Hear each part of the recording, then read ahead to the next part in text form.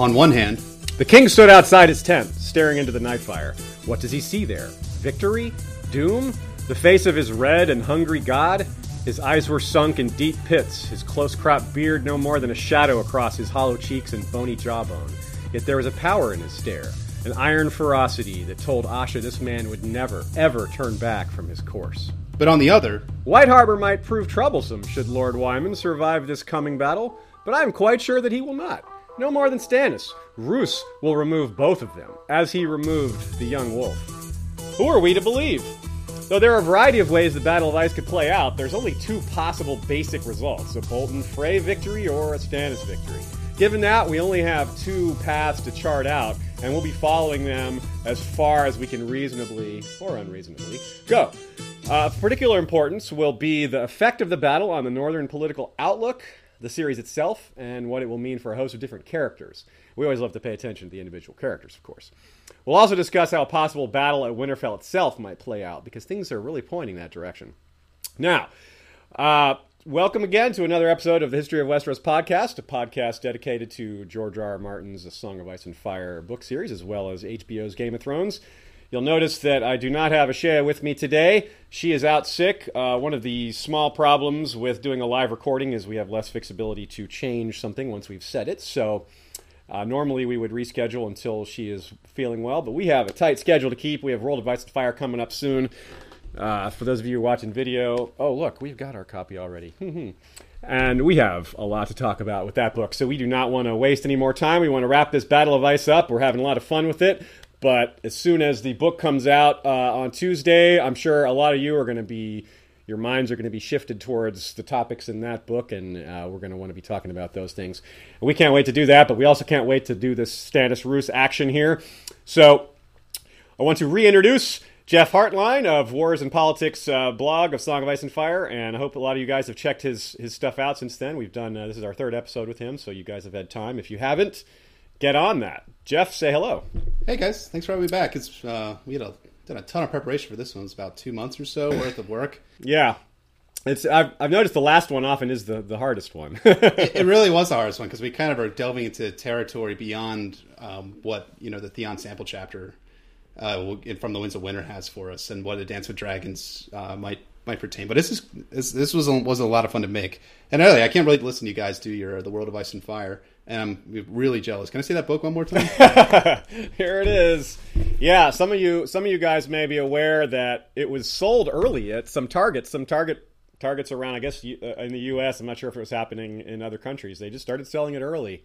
And we've had time to take a look at it and hit the ground running, get a few things prepared, and at least get our feet wet and have our initial thoughts. So with that in mind, that will be our next episode, and it will be very soon. It'll be this coming week. It will be less prepared and scripted than our normal episodes are, because it's just going to be our initial thoughts. We're just going to kind of whet the appetites and kind of take our first look and get initial impressions and do all that. It's kind of get an idea which topics you guys are most interested in. We put up a few talks and posts on Facebook and Twitter asking what you guys are most interested in. And there's a variety of things that you guys want to see. But there are a few things that are more popular than others that we'll probably start with some of those. But hey, once you guys see the book, your ideas might change on what you're most interested in. So we'll just have to see how that goes. I also want to thanks again to Bran Vross and his wonderful Winterfell Huicolo blog, for lack of a better word. I guess it's not really a blog, but Jeff, you noted that to me while we were discussing this the other day, that Bran Vross has written almost as much as Game of Thrones itself, the first book. Yeah, I think I've been chatting with Yoke Boy from Radio Westeros, and he was saying that they've calculated out how many words that Bran Vross has used, and it's about the same length as the first book of this series, The Game of Thrones. So, well done, Bran. Yeah, good job, you. That's some good work, and that's doing God's work right there. R'hllor, that's the God I'm referring to. Absolutely, yeah.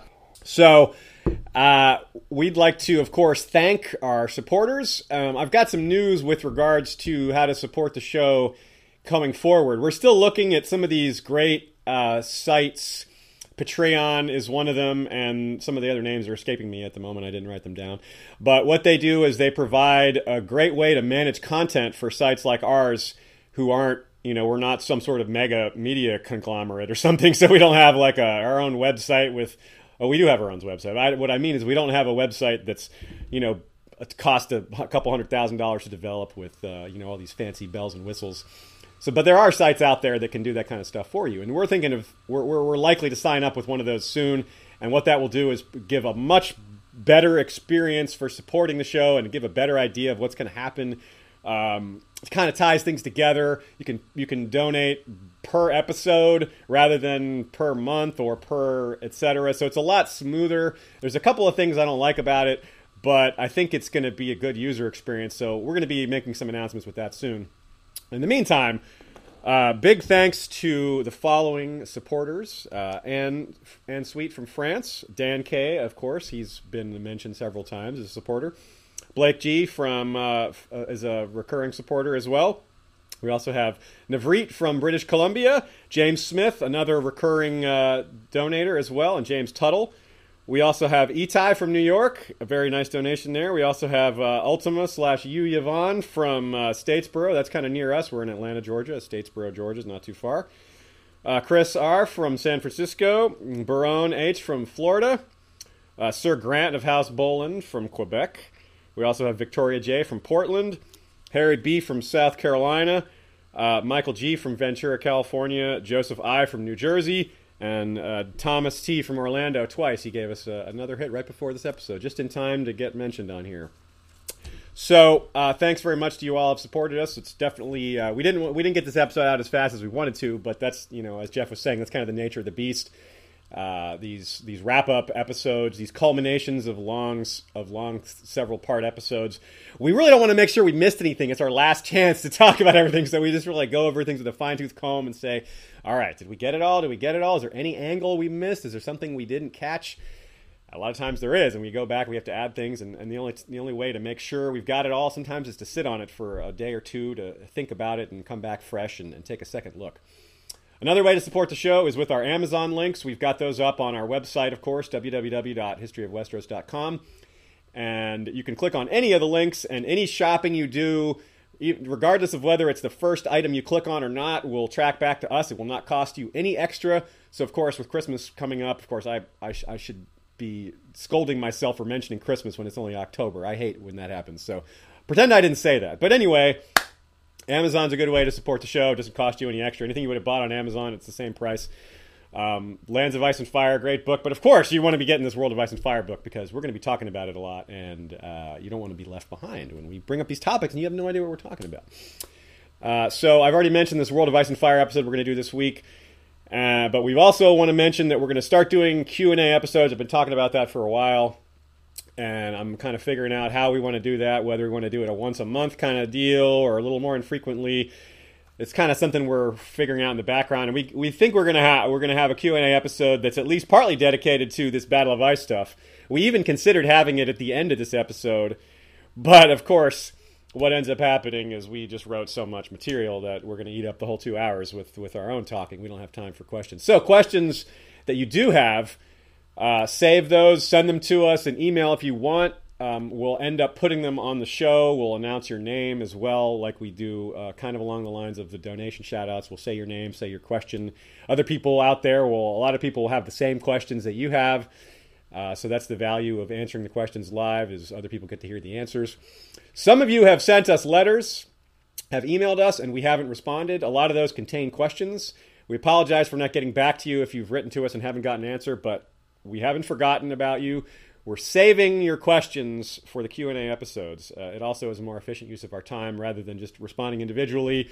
We'll make it into an episode. Everyone gets to hear the answers, and it's just everyone wins that way. Yeah, and if you guys end up doing one for the Battle of Ice, I'd be happy to come back anytime your fans excellent might want to do one for the Q&A, so that'd be a lot of fun. Yeah, definitely. The Q&A episodes, I'm pretty excited about the whole concept. I think that'll be a lot of fun.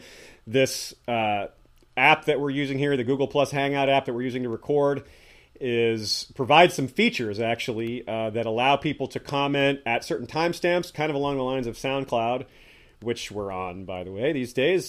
Check us out on SoundCloud if you haven't already. So we're going to fool with that a little bit more and learn a little bit more about how it works. But it gives us some pretty good tools for people can just, type their questions into the live recording, and we'll see it and we can answer it, on the fly, which is kind of cool because I'm sure some people will want to try to stump us with tough questions, and we'll see if we're up to it. I think we will be, but I'm sure there's a few questions we won't be able to answer. And in that case, we'll just have to come back in the future Q&A and delay the answer. But we'll always get there. Anyway, enough preamble. Let's get going with the Battle of Ice Part 3, the exciting conclusion, where we have a lot of speculation and a lot more textual analysis combined. And I have cats walking around here. We have some new cats that we've adopted here, and there are 5-month-old kittens, and they are getting all over the place. So you may see them walk past the camera here. Make sure to wave. Now, I think a lot of people suspect Stannis won't last the series, but losing to the Freys in the midst of a snowstorm isn't exactly a popular guess for how he'll go out. The feedback we've gotten from parts 1 and parts 2 of this series definitely back that up. Very few people expect Stannis to lose to the Freys, but we have to admit it's a possibility. So most of us expect Stannis to win the Battle of Ice, and for his end to come in some other way, or maybe not at all. Only a few people seem to be predicting Stannis to sit the Iron Throne by the end of the series, but it does remain possible. Other possibilities range from villainy to heroism. Stannis could end up, the biggest crackpot theory I've seen that's worth mentioning is that he becomes the new Night's King. Or perhaps he ends up as the new Lord's Commander of the Night's Watch, leading a reformed and regrouped Night's Watch at the conclusion, manning the wall in force again, if there is even a wall to man. But that's not really a directly related topic to Stannis winning the Battle of Ice. So we're gonna move on, and we'll see what we can do here. Yeah, I think this episode will have a Stannis wins bias in terms of how we spend our time. We expect Stannis to win, so kind of, we're coming in from a biased perspective than, perhaps just a straight-up historical perspective. But who are we to assume for sure that Stannis will win? It's not like he's undefeated. He did lose the Battle of the Blackwater. George R. R. Martin has surprised us many times, and this could be another possibility there. We might be surprised by this. We did, after all, just admit that we don't necessarily expect Stannis to survive the series. Are we really going to quibble over how it happens? If we flesh out a Bolton victory and what it looks like in terms of how it affects the story, it might help us get an inkling of which is more likely. Perhaps it's wrong to be so sure of a Stannis victory, and going through all the detail could change our minds. Well, probably not, but it could. And no matter how well we analyze, I'm sure we're in for many surprises in the Winds of Winter. And no matter of our accuracy of our predictions, the material is a lot of fun to play with, and we think we're going to have a lot of fun doing this, and that's why we're here, to have fun.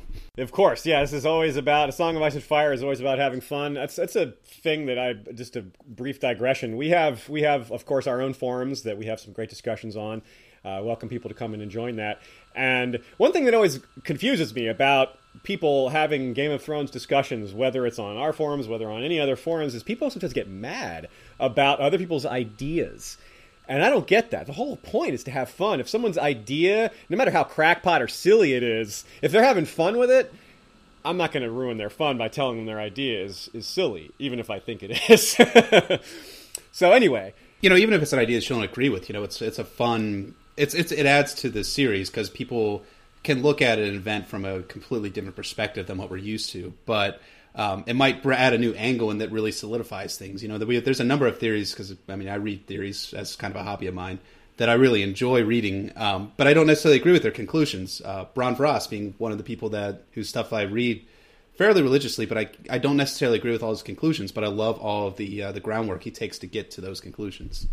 Right, so that just goes to show you don't have to agree with the conclusions to appreciate the process and to see the detail laid out. You may reach your own conclusions based on, if a person does a great job of laying out the detail and the material, you may reach your own conclusions that you may not have reached without them doing that legwork for you, even if you completely disagree with their own version of their own interpretation. So, but we try to do here at History of Westeros is we try to cover as many bases as possible, things that we don't necessarily agree with, but we think some of you guys might agree with, and we think it's fun to at least mention.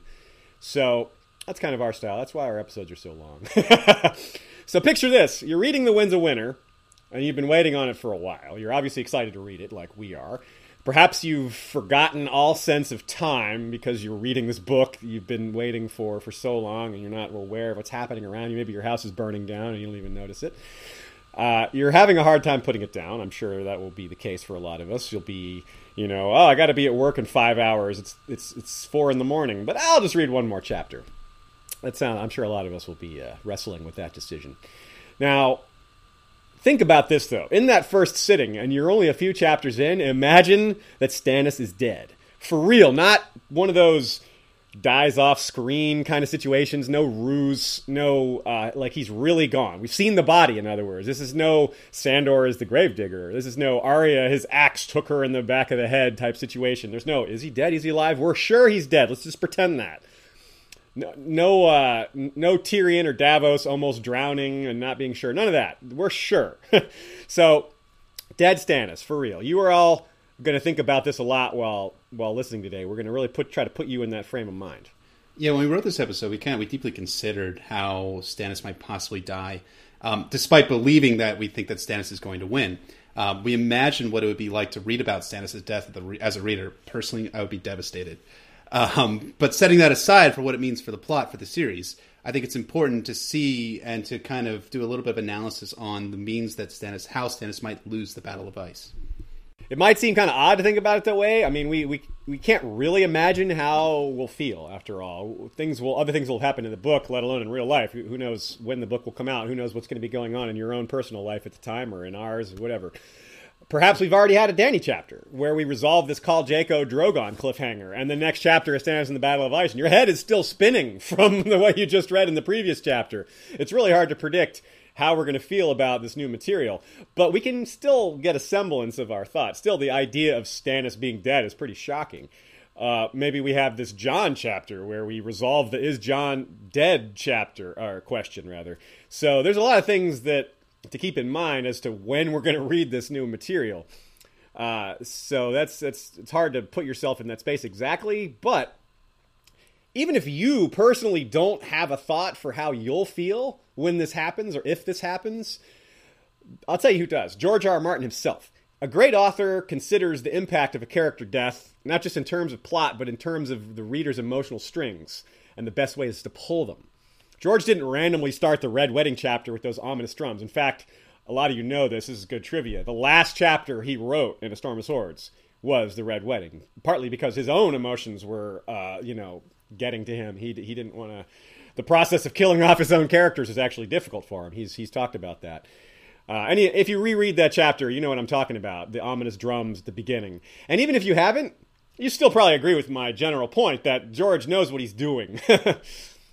Right, and so the question would come up, what are we aiming for here? Why would George R. R. Martin kill Stannis? It's not really a huge trick, and it's not really that complicated either. I think it would just be flat-out shocking, right? I say that kind of knowing that I've spent a lot of time thinking about Stannis. I wrote a whole analysis on Stannis as a military commander. And I would be, like I said before, shocked if I read it. Stannis losing to the phrase is pretty hard to swallow, all things considered. So yeah, personally, I feel similar to you, Jeff. I think if I read that, even though we've talked about all this, we set all this up, I would still be shocked because I just don't see it definitely coming. We put this out as a possibility, but it's not one that I strongly endorse. So it's fun to talk about. But wow, yeah, if he's just dead in the snow there, killed by the phrase, I would be like, damn. Yeah, no, I think it would be similar for me. That I would just feel that Stannis dying just removes a lot of potential from the story of a character, at least from my perspective. Obviously, George R. R. Martin has his end game in mind way in advance in the 90s. I'm only picking up in the 2000s, but it's really interesting to me to consider that they would kill off a character who I remember just hearing about him in a Game of Thrones, and then hearing how ferocious he is and how cold he is, and then in A Clash of Kings you see him, and then in A Storm of Swords he kind of redeems himself a little bit. And then in A Dance with Dragons, he's kind of, I'm not going to say he comes out as the exact hero of the North and A Dance with Dragons, but he has a number of heroic characteristics, as well as a few unheroic ones as well. It would just be definitely a big shock if Stannis ends up getting offed by Martin come the Winds of Winter. Yeah, so I guess after that shock wears off, I'd probably put the book down for a minute, just to think about it and maybe try to recall this episode and think, whoa, what did we have in mind for Stannis dying? Actually, this is more important than we thought. But then you start thinking. I don't know about you guys, but when I read new material, whether it's The World of Ice and Fire or it's the next book in the series, I read as a fan first and as an analyst second, so I'm not necessarily looking for clues and thinking, like, oh, what am I got to catch these subtle hints here and there. I'm just taking it all in. I know I'm going to read it again. I know I'm going to look at it in depth. I don't need to have my detective hat on right away. So this is where we really start to consider the angles. And if we're good enough at it, we'll have a better idea of what's happening when we read The Winds of Winter. You want to be prepared for these things so that all these details don't get out of control. Your head will still spin, no doubt, but you'll be ready to consider the ramifications when they happen. Just like our good friend Sir Justin Massey certainly has. The knight hesitated. Your Grace, if you are dead, you will avenge my death and seat my daughter on the Iron Throne, or die in the attempt. So let's talk about the aftermath of a Bolton victory first.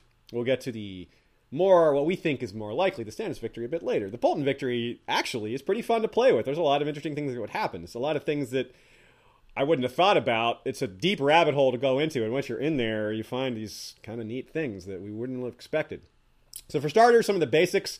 Stannis' army is probably just destroyed. He had his best men there, so that's very bad for Stannis. Maybe someone of competence survived, but it's not so likely. And it certainly doesn't matter that much, just if a couple of his commanders survive, if Stannis himself doesn't. Remember that the Frey forces are far more mobile. Stannis has so few horses, something we talked about in depth before. So if the Freys do win, the stragglers from Stannis' side, the survivors, they're probably going to get run down. They probably get caught. Yeah, we're going to need Justin Massey to be exceptionally loyal to the Baratheon cause, to have any glimmer of hope for Queen Shireen. Yeah. She would be next in line. She'd be the last Baratheon, huh? She's an interesting subtopic in this rabbit hole, actually, when we think a lot about dead Stannis. One thing I'll say is almost certain, perhaps not the most groundbreaking piece of analysis, but I think it's pretty funny. In a land where distinguishing features define a person so much, Queen Shireen would be showered with nicknames. The list of inspiring features is so long. She's a shy young rebel queen, allegedly fathered by Patchface, disfigured by Grayscale, apparently naturally homely as well. Might as well call her the Moniker Queen, or Queen of 1,000 Names. Yeah, Roose, as we point out, is not a dummy in any sense of the word. He knows Princess, at the time, Shireen is out there, and that she would be the only Baratheon left to inherit the throne. That's not a loose end that Roose Bolton is likely to leave dangling for come the Winds of Winter. He has reason enough to deal with her, and that's without knowing about Tycho Nestoris. He's aware that Sir Justin he's unaware that Sir Justin is soon to be off hiring sellswords, and he's probably also unaware that Stannis has the Iron Bank behind him. If he knew this, or he found out somehow, it would become even more important. But it's big either way. Now, Roose puts, or rather wants, quite a bit of what's detailed in the Pink Letter himself, actually. Mostly Shireen, but also Selyse and probably Melisandre, definitely fake Arya. More on her later, though. And to be clear, by wants, we mean wants dead. Roose wants those people dead. He might want to torture them first. Who knows what he how he wants to go about it. But he wants them in hand, in control, and out of the picture. Yeah, thinking beyond Shireen, the Grey Queen, a dead Stannis would mean quite a few other things. Some immediate thoughts. Apart from Stannis himself, we probably bid goodbye to some of our favorite characters from A Dance with Dragons, our favorite minor characters at least. Big Bucket Wool and Morgan Little would have to go by the wayside, unfortunately. Yeah, and we probably wouldn't miss Sir Godry the Giant Slayer too much, nor Sir Clayton Suggs. I don't know. I kind of be sad if Sir Richard Horp ended up dying, because I think anyone who pisses off Cersei Lannister has a degree of my sympathy. That's a good point. It pisses her off enough that she tells Robert not to give him a white cloak. Yeah, that's really saying something, isn't it? If you've disturbed Cersei. And of course, also we would miss the opportunity, if it happens, for Tormund to get revenge because remember, Sir Richard is the one who killed one of Tormund's sons. I don't know if George would give us such a piece of revenge, so might be too clean. But we would at least like the opportunity to remain, right? Now, not everyone on the losing side will die, however. Some will be taken captive, such as Theon. Again, Mr. Traded Captive. He's like just passed around like a... I don't know what. I don't have an analogy ready. Maybe people, or rather many people believe that Stannis will burn Theon soon or execute him at the Heart Tree, as Asha ominously suggests. But Stannis has already given his thoughts on the matter, and we know he doesn't change his mind often, if at all. No, he does. He does sometimes. Yeah, here's the quote. The king indicated to Theon, him, Wool wants him dead. Flint, Nori, all of them want him dead. For the boys he slew, vengeance for their precious Ned. Will you oblige them? Just now the Turncloak is more use to me alive. He has knowledge we may need.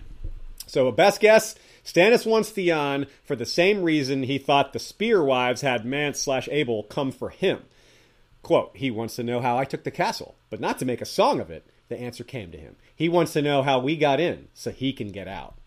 So there's a good chance that Theon's going to live a little bit longer, but Stannis did say just now, and flat out tells Asha that, quote, your brothers must die. So surely he intends to execute him eventually. Surely this is vastly preferable even to Theon himself when compared to recapture by Ramsay. I mean, if we thought Theon's torment was brutal before, what he'd face from Ramsay after escaping with fake Arya is nigh unspeakable. Theon himself thinks death was the sweetest deliverance he could hope for. So Theon's fate is uncertain, but perhaps we can speak about Asha more easily. She seems like a valuable hostage, and we might think that the Freys Ramsay might want to take her back to Winterfell and potentially, possibly not harm her. Well, I guess we shouldn't be too sure of what Roose and Ramsay would do with any female captive, but Roose is more likely to claim her and not just let Ramsay have her, so Ramsay wouldn't have too much opportunity to just get psycho on her. But kind of taking it like a little bit of a step further, Roose may even claim Theon now that his usefulness has changed.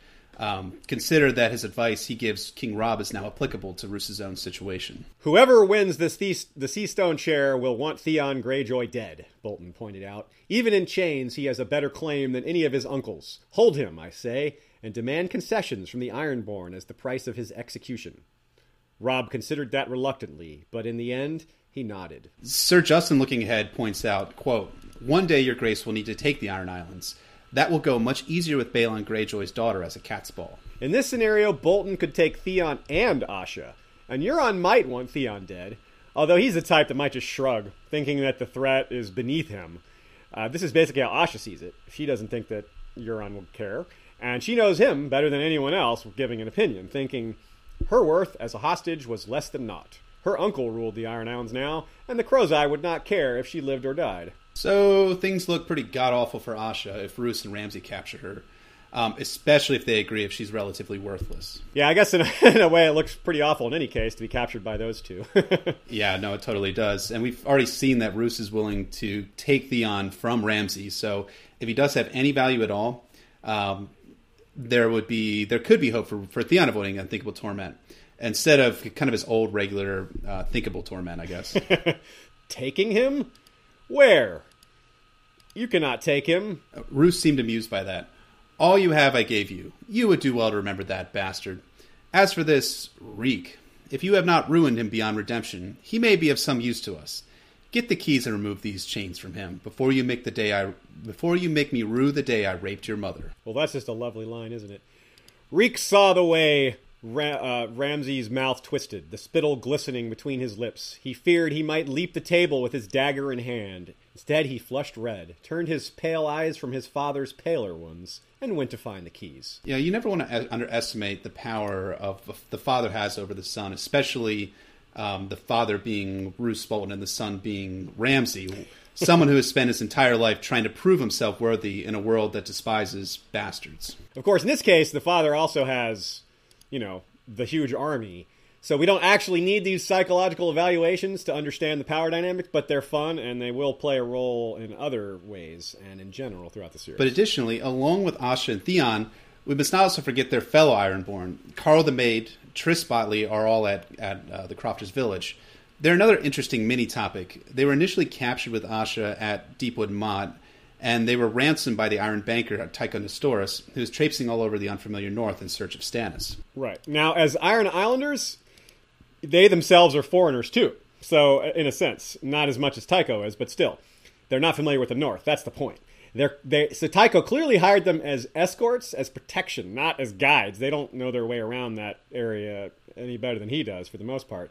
So you'd think they'd be bound to see Tycho back safely, so he can presumably return to Braavos with these two major new contracts, Stannis and the Wall, respectively. But the question kind of crops up: who would have besotted Christopher leave Asha? Would Carl? Who would actually leave Asha? Would Christopher leave her, or would Carl, her lover?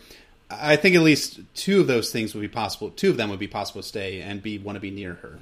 Yeah, they and only they are with her when she comes to Stannis to be kind of grilled by him. It's kind of an exciting possibility is that they'll take advantage of the confusion, meaning the battle itself, to free Asha, maybe even Theon, and try to escape. Yeah, that's something that I really hadn't considered much until we really started to think down this rabbit hole. It's kind of an interesting possibility, kind of on either side. It doesn't. This we suggested this. We're talking about this during the if Bolton wins portion of this episode, but really this could happen in either case. It's just maybe a little more likely, and maybe a little more important to get away if a Bolton victory comes.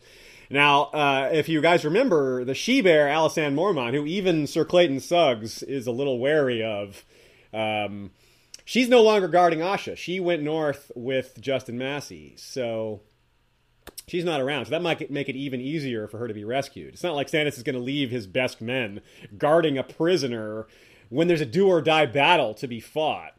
He himself points out, the village lacks a dungeon, and I have more prisoners than I anticipated when we halted here. The problem doesn't seem to be getting away and finding refuge, not the actual getting freeing Asha part. Fleeing into the snow might be a little bit too desperate. For example, this is what happens when she simply leaves the feast tent. And here's a quote from A Dance with Dragons. Quote, "She was lost before she had gone 10 yards. But that doesn't mean it won't happen. Just because something looks really difficult or even desperate, consider the alternative. Dying in the snow might actually be preferable to capture by the Boltons. But while Asha is considering her own fate, the effect of a Stannis loss extends all over the north, including the Wall. The conflict with the Night's Watch now can take center stage as Roose and especially Ramsay remember what want means here, want things that they have. Here's where we point out that in the scenario of a dead Stannis, the pink letter is now very likely authored by Ramsay and probably very accurate as well, unfortunately. Though it would be amazing for Mance to have the letter without knowing the result of the battle. Would it be a lucky guess or maybe a calculated estimate, perhaps? Well, regardless, Ramsay could march on the Wall to get back Arya, though we mustn't forget he doesn't really have an army. Though, considering these goals do line up with Roose's as well, Roose will probably give him some men, maybe the extra Freys, because in this scenario, again, the Freys have survived the battle, perhaps most or all of them, so these guys are still around. That would be a good use for them, to send them to do this dirty work at the Wall. So let's assume Roose gives him a few hundred of his own men, or the Freys, or whatever, because Roose wants Shireen dead to end the Baratheon threat, as we've already said. So this is in his best interest. In general, Roose maybe doesn't want to fully support Ramsay. There's all these kind of hidden power dynamics that we talked a lot about in episode 1. But as long as their interests align, Roose is not going to hesitate to do what needs to be done. That kind of leaves us with Ramsay, though, doesn't it? I mean, versus what's left of the Watch.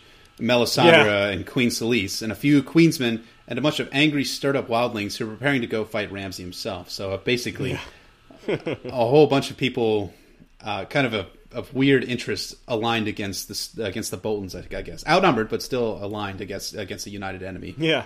Imagine their surprise. They're preparing to go south to fight Ramsay, and then Jon was going to lead them. We know what happened there. That got, diverted. So now Ramsay just shows up at the Wall anyway. Hey, how about that? That would be, to quote Vargo Hoat, that would be very amusing. But it does raise other questions, which we suppose can only be answered by a Jon or Melisandre chapter in the next book. Yeah, one of the questions that comes up is, did men loyal to Jon go after the men who stabbed him?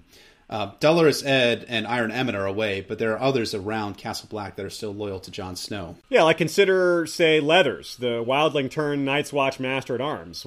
He's one of the best fighters currently at the Wall, I think. Yeah, and you also have Satin, who would be treated much worse if not for Jon, and he at least knows how to fire a crossbow as well. True that. And there are so many others, really. Obvious supporters like Gren and Pip. They're dead in the show, but they're still alive in the books, and that's what counts, right? And ones who are important. characters who have a loyalty kind of uncertain. The Night's Watch best archer, Ulmer, formerly of the Kingswood Brotherhood. That's he's an important character as far as what side he takes and lending his support. He could certainly pick off a few people. What about Tormund Giantsbane? He made his deal to come through the wall with Jon. He didn't make it with the Night's Watch in general. That might be a problem, that we made our deal with Lord Commander Snow, not with Bowen Marsh, not with Othel Yarwick or any of these other folks. That might be a point of conflict. They may all of a sudden feel free to do whatever they want. And with the Queen's men outnumbered and the Watch in disarray, the Lord's Commander obviously not there, it could go bad quickly, with or without Ramsay or any other Bolton army or Freys showing up regardless. And here's an even bigger wild card. What about 1-1, the Giant, for that matter? The last time we saw him, he had taken a nasty but seemingly non-fatal wound from Sir Patrick, the man he was kind of throwing back and forth. In A Dance with Dragons. Right, you're right. And then there's also Alysanne Mormont, who we just mentioned. She's going with Sir Justin Massey to go to the Wall. At what point will she arrive, and at what state will the Wall be in? All signs point to chaos, really. So if Ramsay and or Roose were to arrive there, they might actually find kind of just a mop-up operation. They could just be like, all right, well, you guys let's set things right here, take what we want, and get the heck out of here. It might actually be pretty easy for them. Yeah, it's the Queen and Sir Axel both seem to approve of the marriage of Alys Karstark to Sigorn, the Magnar of Then, as they know that Stannis had a stated goal to settle the wildlings in the gift. So, will the Boltons have anything to say about this marriage? The marriage rites were performed by Melisandre, which could serve as a reasonable premise for nullification if he wants to go that route. Yeah, but the thing is that Roose is kind of similar to Stannis. He's a pragmatist at heart, and that pragmatism would probably come to play here. If Alys and the Thens pay him homage, he'll likely treat them like any other vassal. In fact, this is kind of becoming a pattern for Roose Bolton. He, in his position as Warden of the North, he uses multiple options and advantages in order to advantage the situation towards them in any way possible. Now, if any hostility develops from the wildlings in general, it would fall to the Warden of the North to deal with it. That's their job. That's kind of the title, comes with the title description there. You have to handle these sort of things. So what Roose Bolton in general will do about the wildlings is an interesting open question. It's his job to handle them. Will he kind of let them do what they want to do? Will he try to bring them in line? Will he attack them?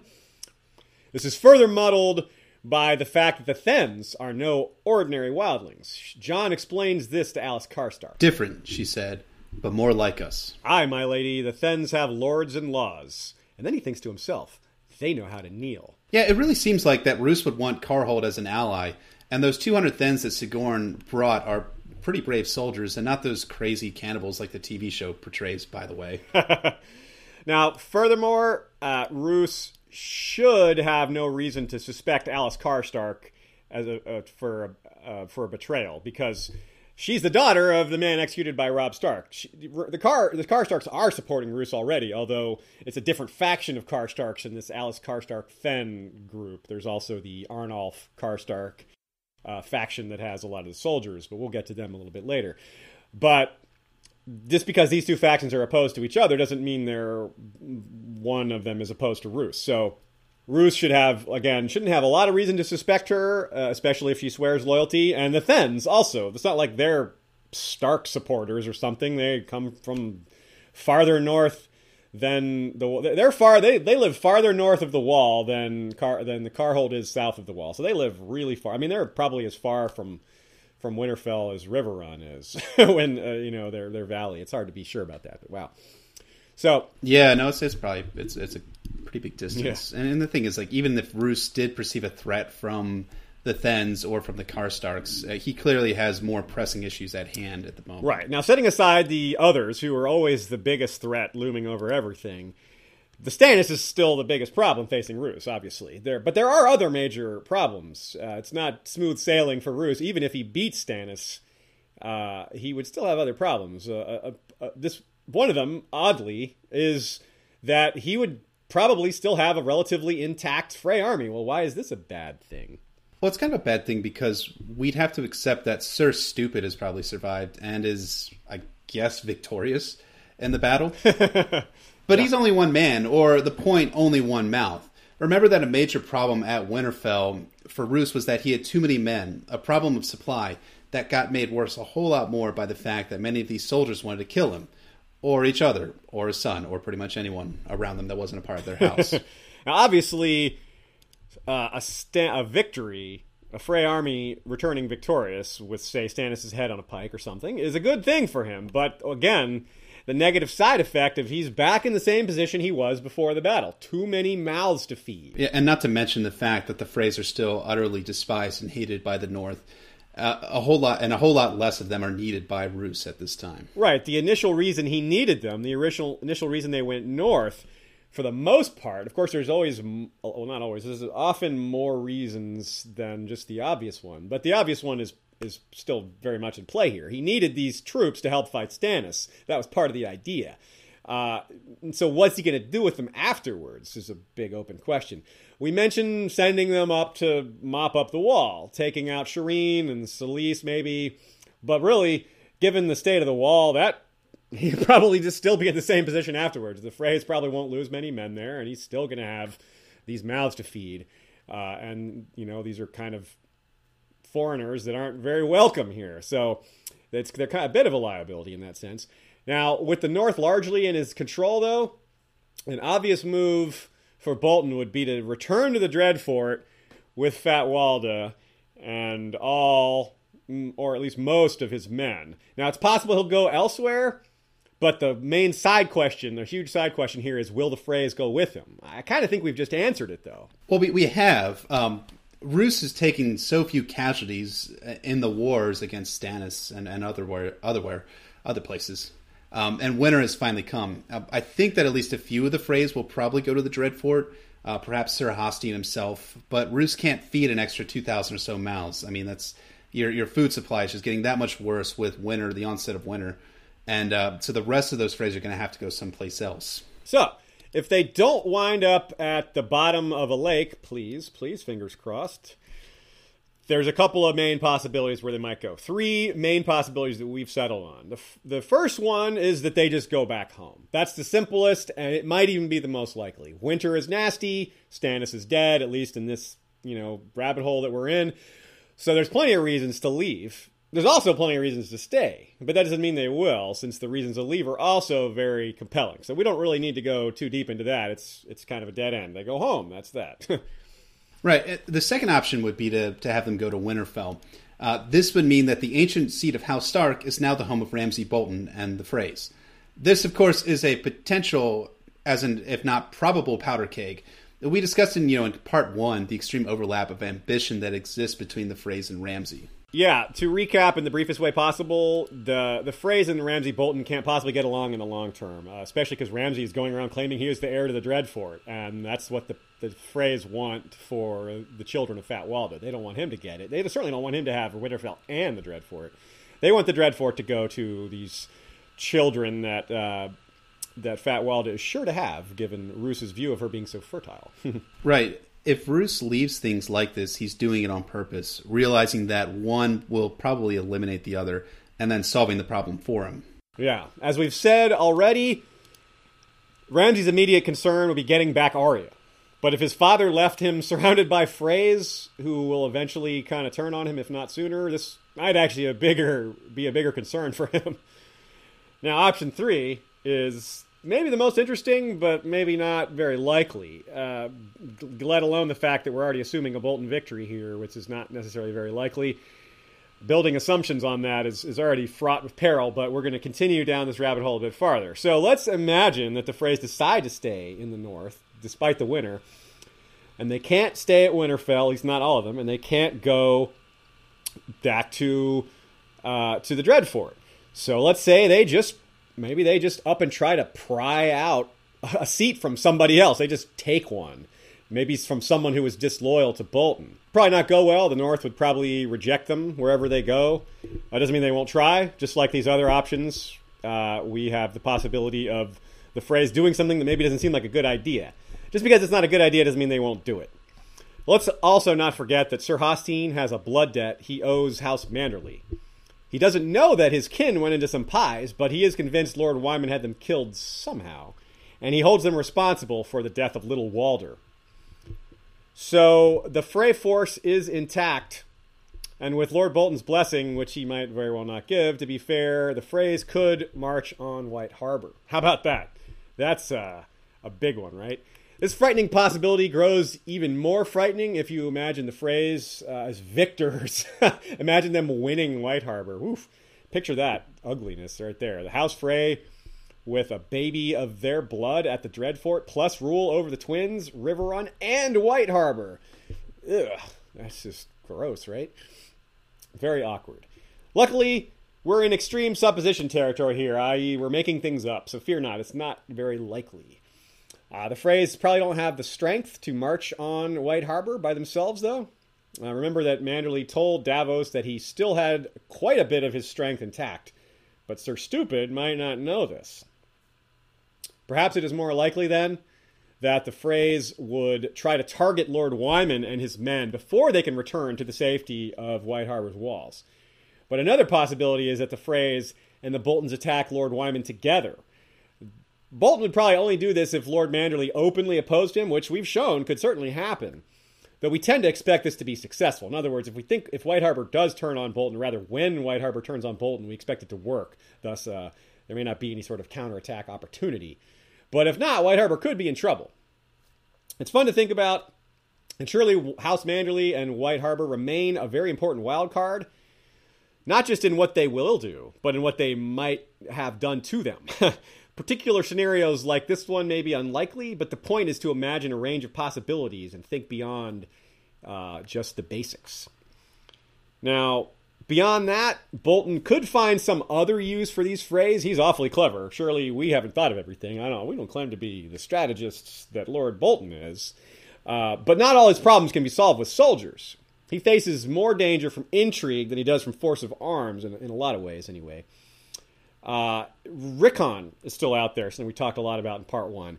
And his return would, of course, if it was widely known, it would annihilate support for House Bolton. And Roose knows this. He knows that no matter how many victories he has in the field, a Stark revival through Stannis and or Manderley is akin to a Bolton loss. Now, speaking of losing, and of the Manderleys in general, they may answer a question we have yet to ask despite so much talk about a Stannis loss. Simply put, how? How did he lose? As discussed in the last episode, Stannis must be up to something, as the army he's facing is superior and he knows that he's talked about tricks kind of in vague terms. Now, if it's a straight-up battle with no tricks or surprises, then we shouldn't actually be surprised if Stannis loses. But we do expect a surprise. Everything we've talked about leads up to that. Everything we've talked points to that. So we think the Frozen Lakes again will be playing a major role. We should ask ourselves what might go wrong with such a trap. What could go wrong with this Frozen Lake plan? One very dark yet plausible scenario comes to us from listener Gregor White. That's the color white, not the walking corpses made by the others. What if the Manderley forces rush ahead of the Frey forces in order to link up with Stannis ahead of time so they can fight the Freys together rather than stabbing them in the back like Sir Hosteen kind of thinks will happen? That would mean that they could be the ones to fall through the ice first. They could unwittingly spring the trap that was intended for the Freys. So that would be brutal for Stannis. Not only would he lose his trap, but he'd miss an opportunity to add soldiers to his army. So, wow, that would be really bad. So, by the way, shout out to Gregor White there, supporting the show in other ways. He's giving us great questions, good feedback, and he's also given us a nice out of normal. I don't know how to describe it. An abnormal gift that we very appreciated. We are looking at another idea for what could happen with the ice trick and these men.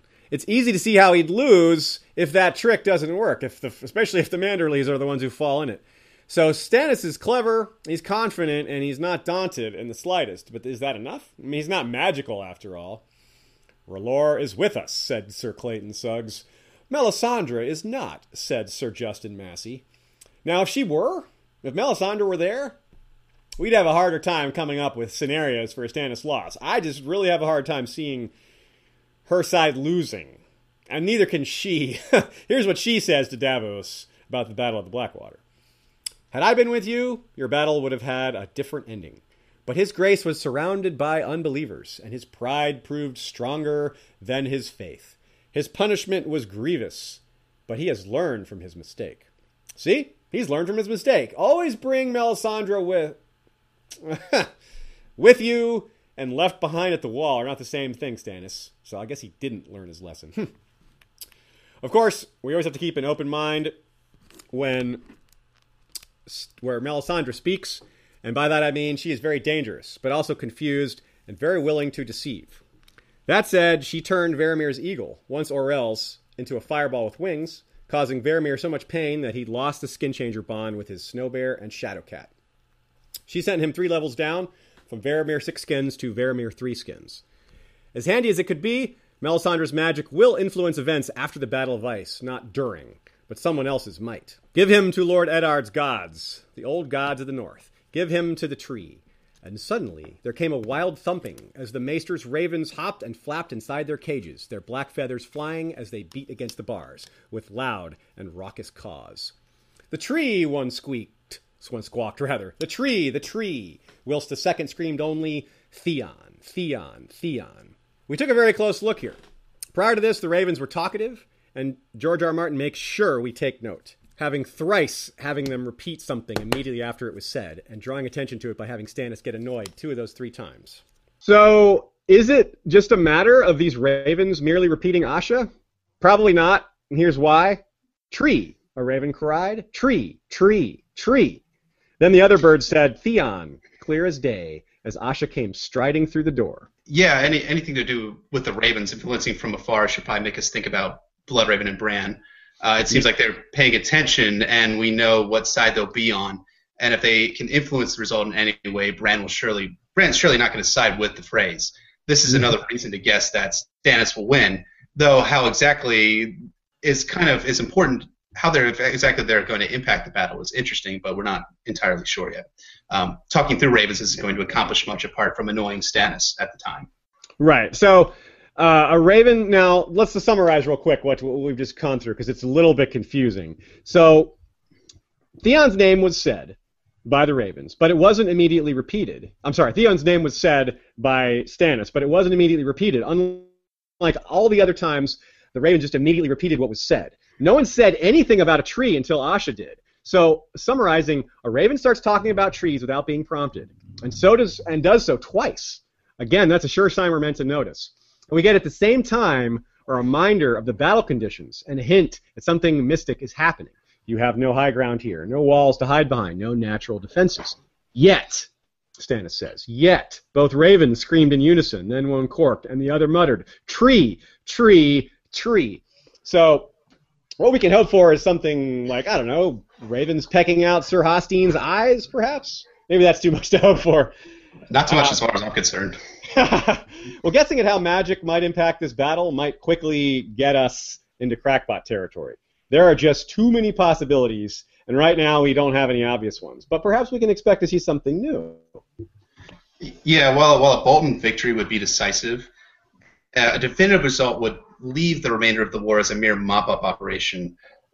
For Stannis, it would be an important and vital win, but hardly the end to his campaign either. Remember that Roose wasn't depending on these men, and in many ways they were becoming a burden, what with all the lack of food and infighting. So the loss helps Stannis more than it hurts Roose. Let's be specific and move on to the more likely outcome. So that's about it for the Bolton victory. Now we're going to talk about the Stannis victory, the bulk of our episode, and what we think to be more likely. So let's imagine, again, put yourself back in imagination mode. You're reading the book, and Stannis is not dead this time. This time you're imagining the Freys are beaten, Ramsay possibly captured or himself killed, and perhaps Manderley has joined Stannis at this point. But there are still big problems for Stannis. Yeah, even if every Frey soldier is killed in the north, Roose Bolton is still sitting behind Winterfell's massive walls, while Stannis has to deal with the storm and very little food.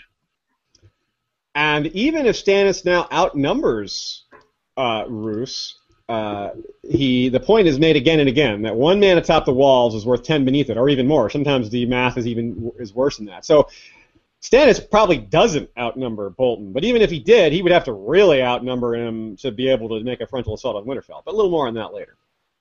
Well, the thing, too, is that if Manderley turns on the Boltons as we expect him to in the Battle of the Crofters Village, he could alleviate the food problem, at least temporarily, since Manderley has a number of food stores and has easy access to supply from White Harbor. Lord Wyman was told that Stannis' army is starving by Roose Bolton, actually. So knowing this, he could easily have sent men off with extra provisions or perhaps sent ravens down to White Harbor. Very good point. And also, we need to consider the possibility of what the clansmen are thinking. Remember that morale of these armies and the goals of some of the elements of both of the armies are changeable and not necessarily always aligned. So, for example, big important one, do the clansmen still care about Winterfell now that Ned's girl is safe? Well, at this point, they still haven't abandoned Stannis by the Theon Winds of Winter chapter, and they should know by then. They are still motivated, so. The wolves insisted. Roose Bolton could not be suffered to hold Winterfell, and the Ned's girl must be rescued from the clutches of his bastard. So they accomplished the latter. Well, so they think, but there is still the former. They want Winterfell out of Bolton's hands. Yes. And now is also the likelihood that some of these clansmen, maybe even all of them, are aware that Bran and Rickon are out there. Remember, we touched on this a little bit earlier in the series. Bran encountered one of the Littles, possibly the Little, the Lord Little, the equivalent amongst the clansmen, remember, during that trek. So he has probably shared that info, at least with his own clansmen, if not with some of the other clans. But even with the clansmen with him, the task of taking Winterfell is still seemingly impossible. Your courage is admirable, Lord Karstark, but courage will not breach the walls of Winterfell.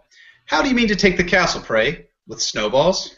One of Lord Arnulf's grandsons gave answer. We'll cut down trees for rams to break the gates. And I. Another grandson made himself heard. We'll make ladders, scale the walls. And I. Up spoke Arthur Karstark, Lord Arnulf's younger son. We'll raise siege towers. And die, and die, and die. Sir Justin rolled his eyes. And don't forget that the Karstarks are trying to lead Stannis into a trap here. So the fact that they're being confident isn't really that meaningful. It could just be that they're, if someone else was saying that, we could chalk them up to just being kind of dumb or naive. But the fact that the Karstarks are encouraging is possibly more less along the lines of being naive and more along the lines of trying to lure them into this trap. Well, we should probably believe Sir Justin, though. He's not wrong. He's not necessarily a guy that we should think of as cowardly. He's said some other things during the War Council that make him show that he's willing to get into a battle. He's not a coward, but he thinks this idea is terrible. Let's look at Winterfell. So the castle of Winterfell itself is situated on the eastern edge of the Wolf's Wood. And while the woods themselves don't seem to creep up onto the walls or close to the walls of Winterfell necessarily, they seem about a few hundred meters or so from the castle. The woods seem a few hundred meters from the castle walls itself. Now here are some relevant facts about the castle itself. Winterfell sits roughly in the center of the north. It serves as a central point for the events in the north, both geographically and for the story. Some of this stuff we've kind of gone over already, but it's good to rehash. The structure of the castle is stone, meaning that it is almost entirely impervious to fire, unless, Balerion the Black Dread or one of these other huge dragons around, the kinds that are capable of melting stone, but I don't think we're too worried about that. Yeah, the big thing is that there's two major walls that surround the castle, the outer wall and the inner wall, with a moat running in between these walls themselves. And this is the biggest reason why the castle is so impossible to take by assault. Yeah, the outer wall is 80 feet high, while the inner wall is 100 feet high. So, and then there's a moat in between the two walls, making it even tougher. And this moat, however, is not fed by the same hot springs that are near the Godswood. So that actually might make the moat a little bit worthless because it might freeze over, kind of like the lakes, the Crofters Village, which is not that far away. So it's a pretty reasonable assumption that the moat is frozen over. Now, also embedded into the outer wall, there's a narrow tunnel that winds its way through from south to north. Bran reflects on this all the way back in his second chapter in A Game of Thrones. It's an interesting quote. He says, quote, and he knew you could get inside the inner wall by the south gate, climb 3 floors, and run all the way around Winterfell through a narrow tunnel in stone, and then come out on ground level at the north gate with 100 feet of wall looming over you. So what good would that do, though? They still have the second wall to deal with. Or kind of do they? Note this during Theon's escape. Quote, and perhaps the old gods were still watching over them. The drawbridge had been left down to allow Winterfell's defenders to cross to and from the outer battlements more quickly. Oh, that's interesting. So, in other words, you might think that's a little bit uncautious, but on the other hand, why would you worry about the inner drawbridge when there isn't even an army nearby? It's something they could raise in a hurry if they needed to. But normally the circumstances in a hurry when they needed to would be because an army is approaching from the outside. An army already in the inner wall, that's a whole different ballgame. So if that drawbridge is still down, well, Winterfell has one main gate and several smaller gates built into its walls. So let's talk about the gates briefly. So to focus on 2 gates specifically, the east gate is the main gate that opens towards the King's Road. It faces on the east side of the castle. And then the other gate is the one we think is more interesting, and that's the Hunter's Gate, and that faces west towards the Wolf's Wood. It's a smaller gate, and it's the one facing the general direction of where Stannis' camp is. This description of Winterfell begs the question, again, that we've come up with a few times. How the hell can Stannis take it? He lacks supplies, doesn't have any significant advantage in quality or quantity of troops, and since a drawn-out siege is out, and so is storming the castle or any other form of direct assault, well, what's left besides maybe this little tunnel trick, which we're not so sure about? Yeah, for that answer, we kind of have to turn to a very similar situation in the south. Someone who is dealing with an equally famous, ancient, and similarly formidable castle. If Storm's End is so impregnable, how do you mean to take it? By guile. That's a quote from John Connington. Castles can be built so that assault or conquest is effectively impossible, but there is no such thing as a castle immune to treachery. This is a particularly rich parallel, actually. Apart from Grey Castles going down to sneaky capture, we should note that at roughly the same moment that Stannis might be taking Winterfell, it's about the same time he might be losing Storm's End. That's kind of cool. Yeah, and just as we wonder how John Connington and Aegon VI will accomplish their plot at Storm's End, we wonder the same regarding Stannis and Winterfell. So, back in the north, if you recall from part 2, we spoke at length about the Pink Letter and who we thought wrote it. Well, regardless of which theory proves correct on the author, we think that if Stannis won the battle at the Crofters Village, well, the letter contains potential clues as to what Stannis' plan could be. Now, this is not to say that we don't think the Pink Letter contains falsehoods. We think it contains at least several.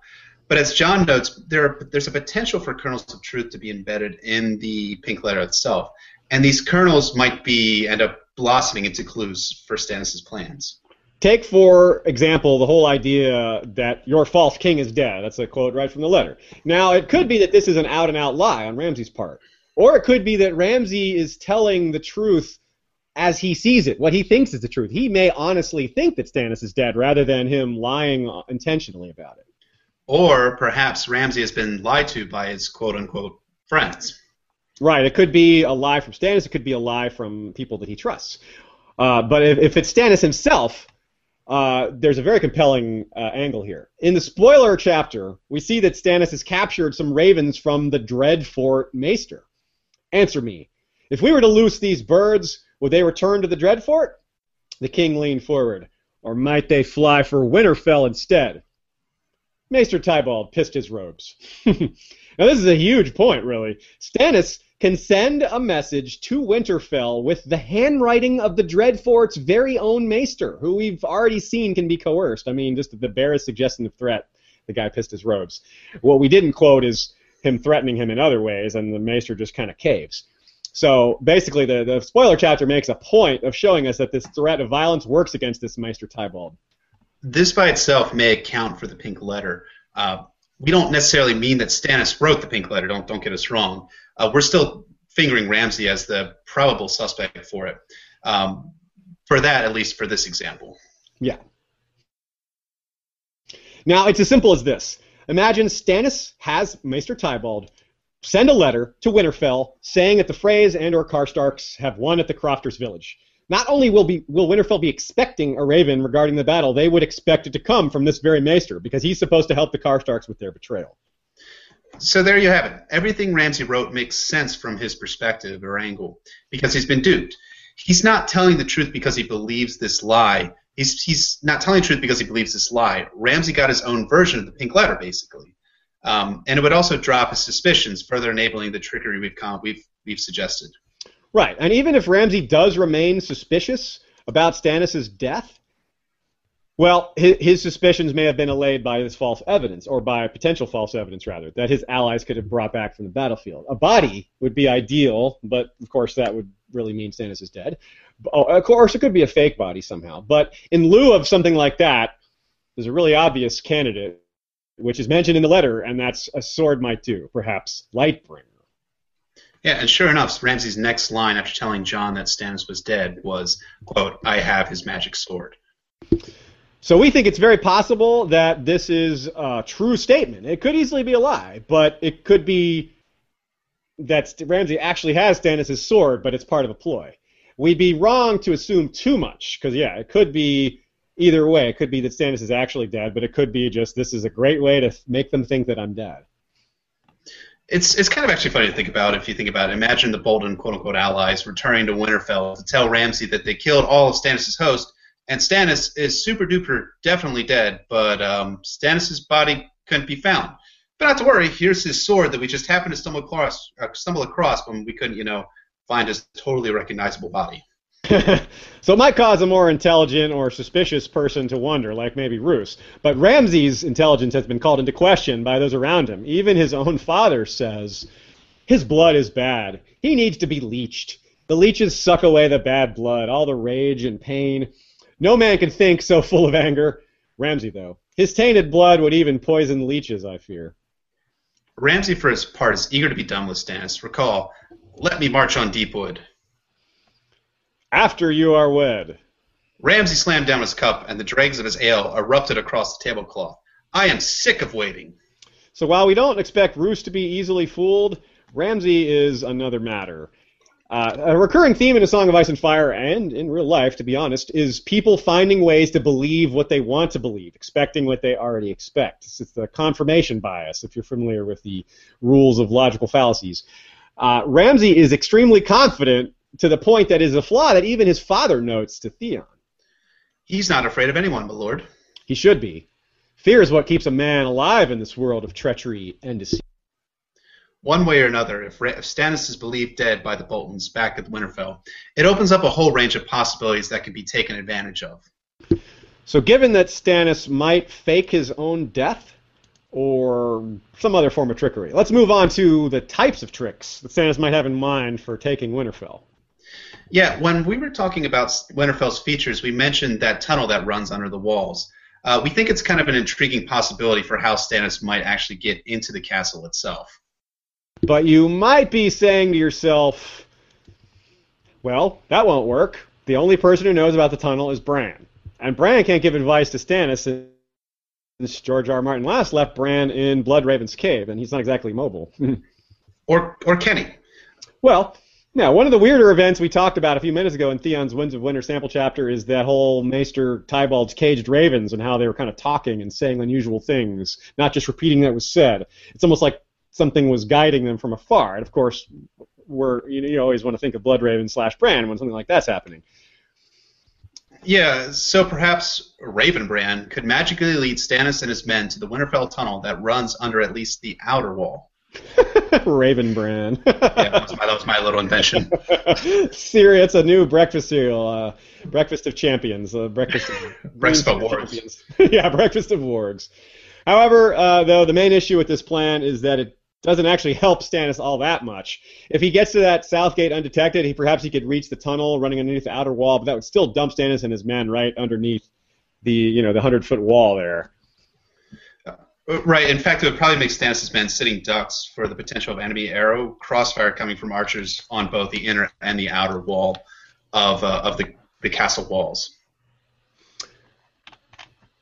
All those, even if Stannis were to consider this tactic, Northmen familiar with Winterfell's defensive structure would probably caution Stannis not to follow the magical talking ravens. So, while it's maybe far-fetched, it's not impossible-fetched. Yeah, a different non-magical idea we particularly like is the whole theory that Stannis will use Frey and/or Karstark surcoats to infiltrate Winterfell. All those dead Freys might prove a second use to Stannis, really. If Stannis were to, say, have his men put on Frey surcoats and then march back to Winterfell with the Manderleys, well, that would be something. They could fish the dead Freys out of the lake and take their surcoats.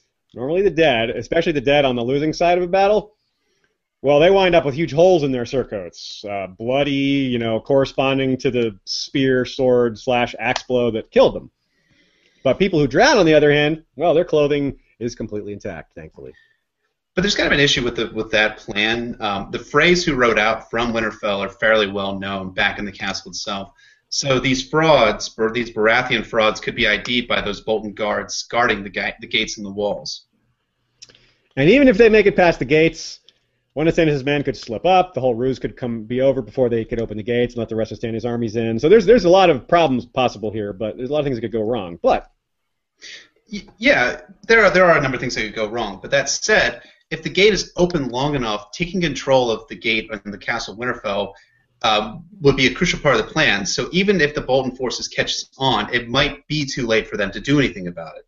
And that's kind of a major point favoring this plan. The infiltrating force doesn't have to keep the deception up for long. They just need a proverbial foot in the door. There are other ways around this early detection, ways to make more certain the deception holds for long enough, most notably the Karstark option. Now recall in Theon's sample chapter that Stannis has nipped the Karstark rebellion in the bud by imprisoning the Karstark leaders as well as their own men before the battle could kick off between Stannis and the Freys. With the Karstarks neutralized, Stannis may see an opportunity. Though the Freys might be well known in Winterfell, the Karstarks are probably not as well known by those at Winterfell itself. Ramsay Bolton and Hother Umber are really familiar with Arnulf Karstark, as they met him early up in the Dreadfort in A Dance with Dragons. But the remainder of the common soldiers and even the Karstark extended family are likely unknown to anyone save the Karstarks themselves. Right. So we have with that in mind, we think that Stannis having some of his men donning Karstark surcoats, attempting to infiltrate Winterfell is far more plausible. Now, even cautious Roose could be fooled into thinking this Karstark betrayal succeeded. That's certainly what he expects. It's what he expects to see. Yeah. Biases. No, totally. And Stannis knows that Roose doesn't know he sniffed out these betrayers. And surely it's occurring to him that he can turn the tables. A successful uniting of Stannis to Manderley could allow the Manderley forces to play a role pretending to be part of a victorious army. They could display any number of trophies, heads apart from the major one, Lightbringer. Heads on pikes will look like heads on pikes. They'll assume that these are dead Stannis' men, dead Queen's men, dead clansmen.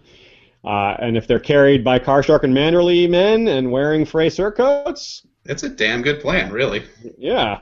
So it might actually happen. I mean, the thought of Bolton's fooled by their own ruse. Right, that's the pun in there somewhere. With fake heads, yeah, I can't resist them, right? With fake heads, a la Davos, Bran, and Rickon, well, that's just rich. I love that. Another possibility, though, one that could work in concert with the surcoat idea or the tunnel idea, involves allies and betrayals on the inside. Lady Arya's sobs do us more harm than all of Lord Stannis' swords and spears. If the bastard means to remain Lord of Winterfell, he had best teach his wife to laugh. What Lady Dustin is saying there is that Ramsay's mistreatment of fake Arya is a big enough issue that it could cause defections or betrayals. She might even be talking about herself as a possible betrayer. She's not stupid, after all. I mean, she has no real blood ties to House Bolton. It's not like she's kind of locked in with them. She just hates the Starks. That's why she's, supporting them. So if Bolton's cause falters, she will not hesitate to bend the knee, especially if the alternative is death or losing her seat at Barrowton. A new question arises regarding the treatment of fake Arya. Now that she's escaped, how do these troubled bannermen feel about the situation? It can't look good that she ran off, especially given how Ramsay's abuse of her is pretty widely known. Maybe Roose can spin it so that it appears Arya was kidnapped rather than fleeing on his own. Or maybe he can manage to, cover up the entire escape. It's certainly the kind of deception he's familiar with. He's certainly the kind of guy who likes to control the information. Obviously, he's doing that with Bran and Rickon. Burn the body, Roose Bolton ordered, and see that you do not speak of this. I'll not have this tale spread. tale spread nonetheless. Now, we don't know if the tale of Arya's escape with Theon has spread, but it's certainly some guards witnessed it, and it's not the kind of thing they're going to keep quiet on. No matter what, whether the story leaks or not, it's certainly not this whole thing certainly is not a plus for Bolton, any way you look at it. No, it's really not. In part one of the series, a major focus of what we were talking about was the politics and loyalties and how certain elements of both sides of the army are not fully reliable. Roose is juggling a lot of lies, not just fake Arya. There's a number of other ones as well. And a lot of his men are only loyal to him because of the threats that he's made, some direct and some not so direct. An unraveled lie or a removed threat could change the picture very quickly for Roose. This is a major factor inside Winterfell, as a betrayal could take the form of, say, opening the gates to Stannis, or killing Roose, Ramsay, or both. In terms of who might betray Roose, we'll take your pick. There are so many possibilities. It's we've gone over most of them. It's hard. We don't want to rehash them all. But in general, he's married to a Southerner, so really the Freys are the only trustworthy house around. None of the Northerns have blood ties to him, and certainly none of them love him. We know that. So we'll focus on the most dangerous and the most likely to betray, keeping in mind that the lesser threats could join in. It could be a snowball effect, a domino effect. That once things get going, there's these unknown numbers of Tallhearts, Serwins, and Hornwoods all present in Winterfell, and other people, somewhat leaderless, but surely capable and probably quite willing to join in the betrayal of House Bolton, but they're not going to be the ones to start it. They need someone else to take the lead. Yeah, in part one, we point out that acting Lord Horsebane Umber is with Bolton in Winterfell, but his brother, Crodoof, is helping Stannis. Again, this isn't a split loyalty situation. Rather, it's because the Greatjon is a captive at the Twins and would face execution if Horsebane misbehaves. It could be, though, changing gears a little bit from what we talked about in part one, it could be, though, that he was a captive at the Twins. He hasn't escaped. No, we were not saying anything like that. But the situation may have changed. Well, interestingly enough, we have a Jaime Lannister appearance here in this episode. We have other matters to consider. When you return to the Twins, please inform Lord Walder that King Tommen requires all the captives you took at the Red Wedding. Sir Walder frowned. These prisoners are valuable, sir. His Grace would not ask for them if they were worthless. Frey and Rivers exchanged a look. Edwin said, "My Lord Grandfather will expect recompense for these prisoners." And he'll have it, as soon as I grow a new hand, thought Jaime. We all have expectations, he said mildly. We had said that he hasn't escaped, but moving a prisoner means taking him out of the dungeons, which at least opens up the possibility of escape. As Jaime can attest, a lot can happen on the way from the Riverlands to King's Landing, and Brendan Blackfish, as well as the Brotherhood Without Banners, are out there. And at least Blackfish fought alongside of the Greatjon. Right, so if he gets wind of this, well, he's going to want to act, I would think. But the obvious problem here, though, is that even if the Umbers learn of it, which they might not, they would still have to worry about Greatjon being executed for his family's support of Stannis, right? Maybe, but they don't have to openly support Stannis. Killing Roose would certainly help Stannis, but if they don't take up arms for Stannis, well, it might be enough to keep the Greatjon alive. Also, nothing is stopping any Umber from taking action behind the scenes. Like the old saying goes, what the Iron Throne doesn't know won't hurt the Greatjon. As usual, though, Roose knows this too, telling Theon, the Umbers may seem simple, but they are not without a certain low cunning. Well, we've seen some of this low cunning on display already. We've got the horns at night, the pits being dug outside. There being, Crodoof was there to collect Theon and fake Arya, etc. So it's worth noting that the Greatjon is the only Northern Lord left in captivity. The others have either been ransomed or set free or died. It's worth noting that this is, or rather, we should assume that this is by design. The Umbers are a particularly important house to keep in line, and Roose realizes this based on the temperament and history of House Umber. They are a particular risk to rebel against his authority. Yeah, this is the house that declared Robb Stark King of the North, and Greatjon specifically. It's the house that suffered the most from wildling raids from over the centuries and from winter itself. They don't call it the last hearth for nothing. Anyone who can survive these conditions, anyone whose ancestors going back, who knows how long they've done the same. Well, those are the people who you want to fight on your side, and Roose has paid particular attention to this. Yeah, it's really particularly amazing that the Umbers are so much of a threat, actually, if you really get down to the details here. We have this line. The Great John took too many. Half our harvest is gone to seed for one of arms to swing the scythes. And when Aster Aemon sent ravens to all the lords of the realm asking for help against the king beyond the wall, Mance Rayder, the Umbers were unable to respond. And they were instrumental in defeating the last king beyond the wall, Raymond Redbeard, back in 226, about 75 years before the main events of the series. And this all took place under the drunken giant Harmon number. So let's summarize that real quick. We have a house that is extremely staunch for the wall, that cannot help in the greatest hour of need. Yet they're still a threat to Roose Bolton despite this lack of manpower. That's kind of interesting, huh? Which, by the way, as far as their manpower, we put it at somewhere between 200 to 400.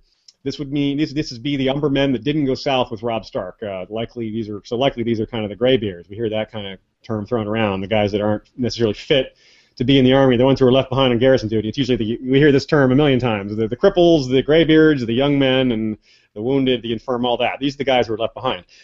So the Umber's force maybe isn't that all that intimidating, but still, it's being taken very seriously. No, it is. But also speaking about White Harbor and betrayal in Winterfell, we must again think of our friend Wyman Mannerly. Like he's done with Davos, he's made allies where he can, even if these allies are the secret kind. So it's interesting to think about who he might be working with inside of Winterfell itself. Any of this could directly lead to Stannis gaining relatively easy access to the castle. Now, instead of or in addition to the Umbers, it's Manderly who could be working with Abel/Mance Rayder and the Washerwomen. Now, isn't this awfully convenient? Lord Manderly had brought musicians from White Harbor, but none were singers. So when Abel turned up at the gates with a lute and 6 women, he had been made welcome. Yeah, Mance was supposed to go look for Arya, the gray girl on a dying horse in Melisandre's vision, who just happened to turn out to be Alice Karstark in Long Lake and not at Winterfell. Long Lake is in whose territory again? You guessed it, House Umber. This would actually be a little bit hilarious if you think about it. If Mance was guided and or helped by the Umbers while masquerading as Abel, this would be the same Umbers who demanded Mance's skull as the price of admission to Stannis himself. That's rich. They're helping the guy whose skull they demanded because they don't know who he is. But then again, their goals do kind of align in this case. It's funny. They may not have been willing to work with him if they knew who he was, but because he's in disguise, it works out. So this is the whole thing. It might be a stretch for them to work together, but if you think about it this way, it might actually happen. And it's fun to consider regardless. Now, if you like Mance as the author of the Pink Letter, and we're still open to that idea, even though it's not our number one pick necessarily, consider what having Wyman Manderly as an ally does to this situation. Not that Mance needs help to act boldly. He does that on his own. He's just that kind of guy. But if he did have allies, it would explain a lot about what he's doing in there. He's got something going on, and it doesn't necessarily add up with his goals. So a lot of things to think about. Yeah, and you also have to consider that how Manderly may have worked with Mance and Abel to pull off the murders and sabotage inside of the castle of Winterfell. We can't even assume that the stables that allegedly collapsed did so because of the snow, for instance. Right. In that case, there was a guy whose head was caved in, and Bran Voss, I think, was the first I saw to postulate that this guy caught whoever was sabotaging the stables, and that's why he was murdered, because the murder was carried out differently. His head was smashed in, where the other cases were guys thrown off the wall walk, or there's different kind of things that happened. This one was a little more blatant. Anyway, Mance's own goal is either to rescue Arya or something that we haven't thought of, his own goal with regard to the wildlings. So what he's doing is causing great tension, disunity, and weakening morale. So it makes sense that he's working with somebody else because all these things are happening. But we know he's not working with the Boltons or the Freys, that's for sure. And there just aren't a whole lot of other possibilities. He's not working with the Serwins and the Tallhearts or whatever, even though those guys may have similar goals to him, because those guys don't have leaders. He's working with somebody important, somebody who can make things happen. So if we look at that list of possibilities, it's a pretty short list, and Alim Manderly is really at the top of it, most likely. Yeah, this is extra compelling because no Manderly men were killed out of all of the mysterious deaths at Winterfell during A Dance with Dragons. But there is one major flaw with this theory, a fly in the ointment, so to speak. Houses such as Manderly's and really all the Northerners, it's important to point out again that guest right is taken seriously throughout Westeros, but it's particularly taken seriously in the North. It's more sacred there than it is in the South, and even the South takes it seriously. And we're familiar with how guest right shields the guest from any harm from the host, but the other side of the coin precludes guests from harming their hosts.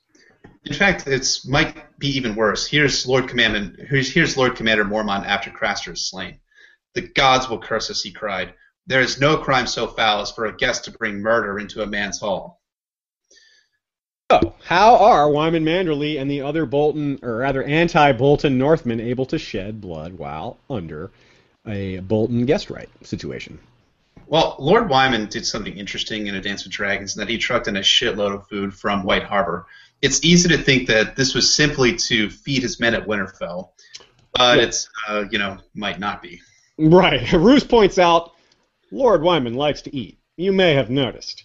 And it could just be that simple. However, we think that Wyman's overly large shipment of food could have a secret motive. Wyman is consciously staying within guest right at Winterfell so that when the Manderly start knocking off Freys and the Boltons within the castle, they'll be within the sacred laws. They won't have violated them. Because they haven't taken bread or salt from Roose Bolton's table. They brought their own food. Now, he's shown himself a man who takes these laws very seriously, so we have to think he's considered it. Before having Rhaegar, Simon, and Jared Frey murdered for pie meat on the road to Barrington, Lord Wyman makes sure he's followed the rules, as he tells Davos. Check this out. "The Freys came here by sea. They have no horses with them, so I shall present each of them with a palfrey as a guest gift. Do hosts still give guest gifts in the South?" "Some do, my lord, on the day their guest departs." "Perhaps you understand, then." Yes, guest gifts signify the end of a stay, thus the end of guest right. And in this case, the end of some of the Freys' lives. Right. So now whether there's anything to this, we'll call it the guest right conspiracy, GRC. Yeah, it sounds familiar, doesn't it? So we can be sure Manderly is going to make some moves, even if it's not this particular move. The pies were not the end. Surely there are other courses to be served. Yeah, in general, these moves will likely be targeted at the Freys, but also there should be plenty directed at the Boltons as well. Ramsay is a prime target, but Papa Bolton might not be around. Earlier we gave reasons for Roose to leave Winterfell, and if you mix it back to the Dreadfort, any hopes of catching him are gone. He'll only leave if things are going really, really well. If not, he will hole up in a place that's described as a strong castle with thick all of stone with thick walls and massive towers. With winter coming, you will find it well provisioned. Centuries ago, House Bolton rose up against the king in the north, and Harlan Stark laid siege to the Dreadfort. It took him 2 years to starve them out. If Stannis is beaten, the strength of the Dreadfort won't come into play at all, but if Roose is tricked or forced to head there, it becomes quite important. So those who don't, or rather those who do want Bolton out of the picture, would best work on that before he gets home to his strong castle. Because if they don't catch him at Winterfell or out in the open, that's preferable. Then, if they don't do that, they're not going to get him, quite possibly. So first, let's consider Roose Bolton's movement. We'll look at geography for a minute. We'll take a look at his movement back to the likely route he'll take. Yeah, to do that justice, to look at the geography, we need to look at the route. And the first thing we have up is the White Knife itself. Right. The White Knife is a long river which flows through much of the north into the Bight at White Harbor.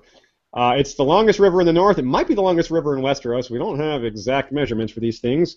But it flows from north to south from two forks, one in the northwest and the other in the northeast. It splits south of Winterfell, and its forks flow east and west of the castle.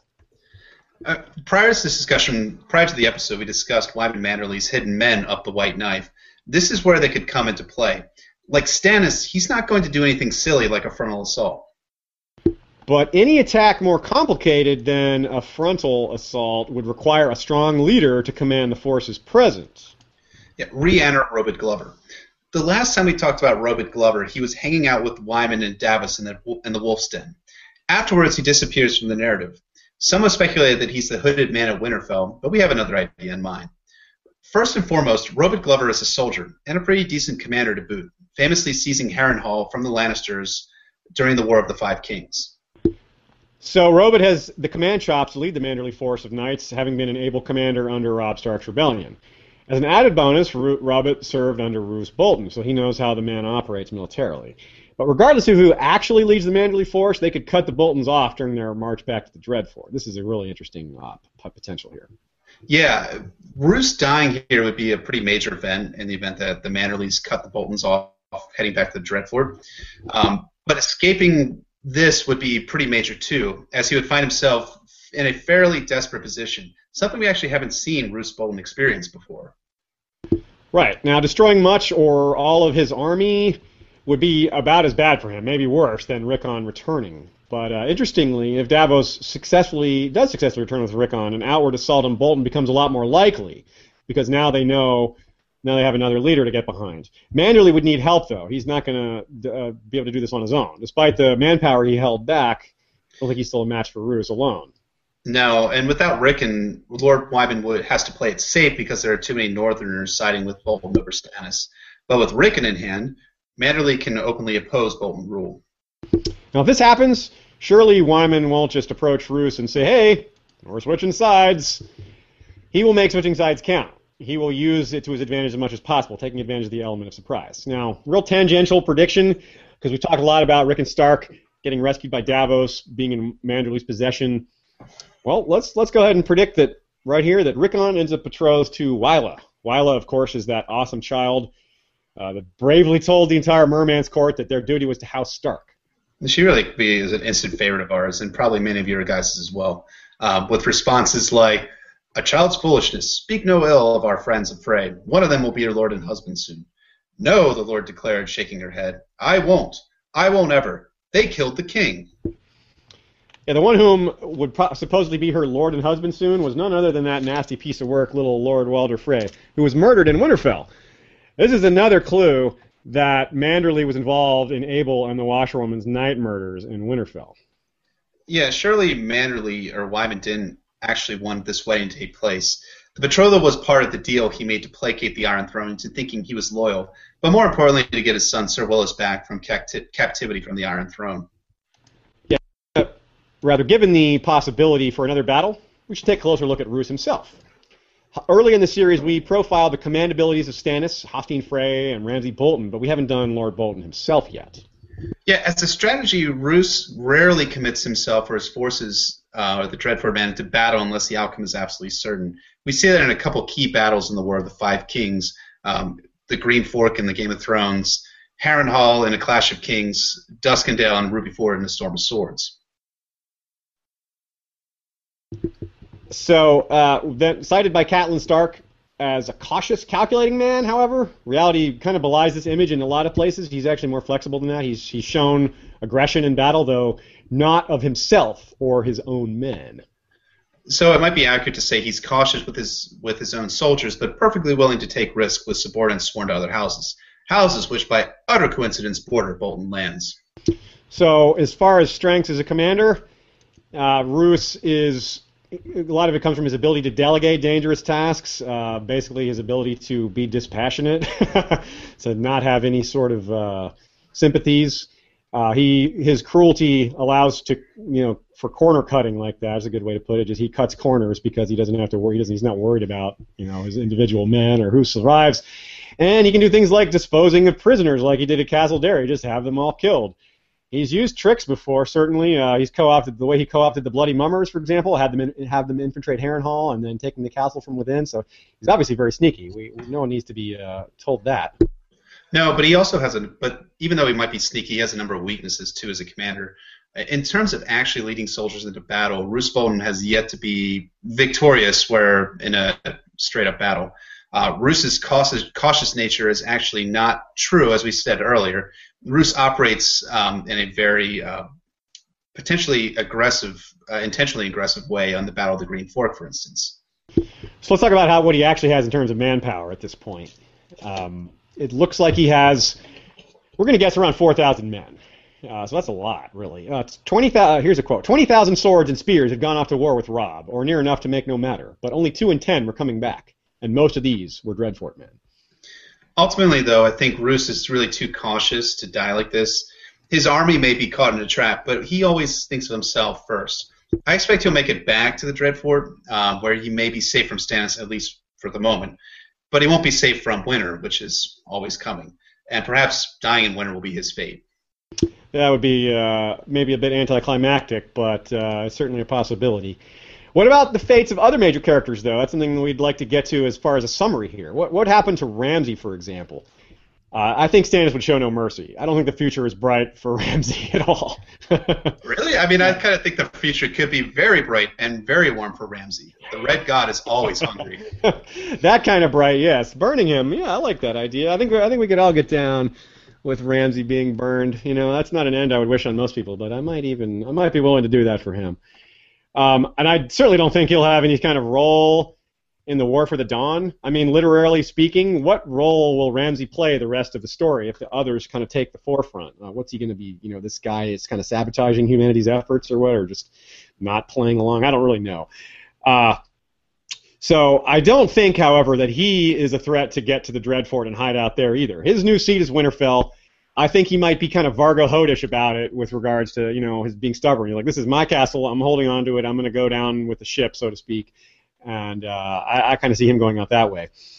So he doesn't have the ability to hole up like his father does. He doesn't have a bunch of provisions stashed away. What about Wyman Manderly, though? I actually think he's well poised to survive and prosper. I mean, there's a lot of things hanging over his head. It could work out that he successfully switches sides and is kind of the hero of the North, in a sense, for rescuing Rickon and leading the charge towards restoring the Starks and getting the Boltons out of power. Now, it could easily be that he accomplishes all this without surviving, though. He could put all these plans into motion and see they could come to fruition, but he may not live to see it. So we shouldn't be surprised if that's actually what happens. Yeah, I think I'm with you, though, on that. I think that Wyman will survive, and I think that Wyman's role in the future is likely as a regent for Rickon, not as Rickon as the king, but as Rickon as Lord Warden of the North. It's likely that Stannis would probably not allow an 8-year-old child that much power that would come through being a Warden of the North. And Wyman, if he makes that turn for Stannis in this first battle and the second battle, will make a pretty good fit for Rickon due to his loyalty to both Stannis and his kind of tactical and strategic acumen. Now, what about Mance Rayder, for example, another major character who's involved in all this? Now, I'd say that if he hasn't been tortured and flayed, that the Pink Letter says, then George has something else in mind for him. We've talked about how he's done his actions. It's hard to figure out what his goals are. And, of course, the possibility that he wrote the Pink Letter just makes it all the more confusing and hard to pin things down. But he's also a fan favorite. He's definitely a badass. He's got shades of Robin Hood and Braveheart all rolled into one. But Martin has killed off plenty of these types of characters. He's killed off plenty of fan favorites, so it's not exactly something we can say, oh, he's safe because of that. No, sorry, it doesn't work that way. Yeah, Mance has evaded death more than a few times in the series, and you have to wonder, is the luck actually going to continue? And I think maybe, but it may not matter. If Mance has been wearing the skins of the Spearwives, as Ramsay claims, I can't imagine the same jolly Mance we knew and loved in A Storm of Swords. That is, if he's not stark raving mad after that experience, he's probably just a touch more cynical about human nature. I have to agree with that. What about, though, the big one, I suppose, would be Stannis himself. Once again, if he loses the Battle of Ice and just dies, well, that's pretty simple. We know what happens there. But if he wins and takes Winterfell while possibly killing Ramsay and or Roose, he'll actually be looking really dangerous. He'll be looking as dangerous as he ever has. Perhaps even more dangerous than he was after getting all of Renly's bannermen. He'll have the North in hand, especially if he restores Winterfell to Rickon Stark and he'll have the backing of the Iron Bank. That's huge. With mercenaries and Northmen flocking to his banner, the South completely in chaos again, he'll be ready. No, I agree with that. I think that's probably what will end up happening with Stannis. But there's also Aegon VI and the Golden Company, too. In the South, I mean, the South is just in utter chaos because you have Aegon and Jon Connington, the Faith Militant Reborn, the trials of Marjorie and Cersei, the Ironborn invasion of the Reach, and eventually perhaps the invasion of the true dragon, Daenerys Targaryen, and her 3 actual dragons.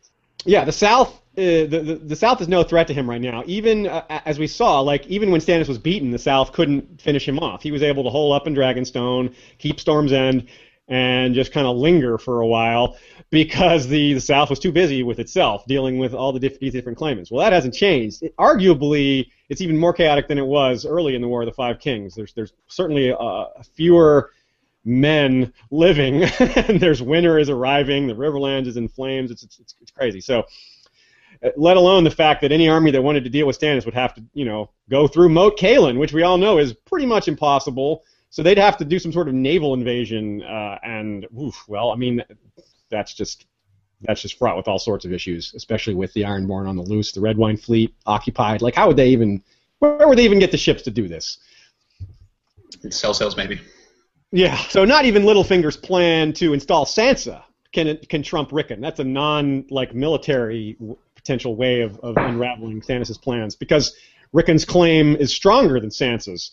Littlefinger is, of course, also not aware that Rickon is alive. He's under the same delusion that most people are, that Rickon is dead.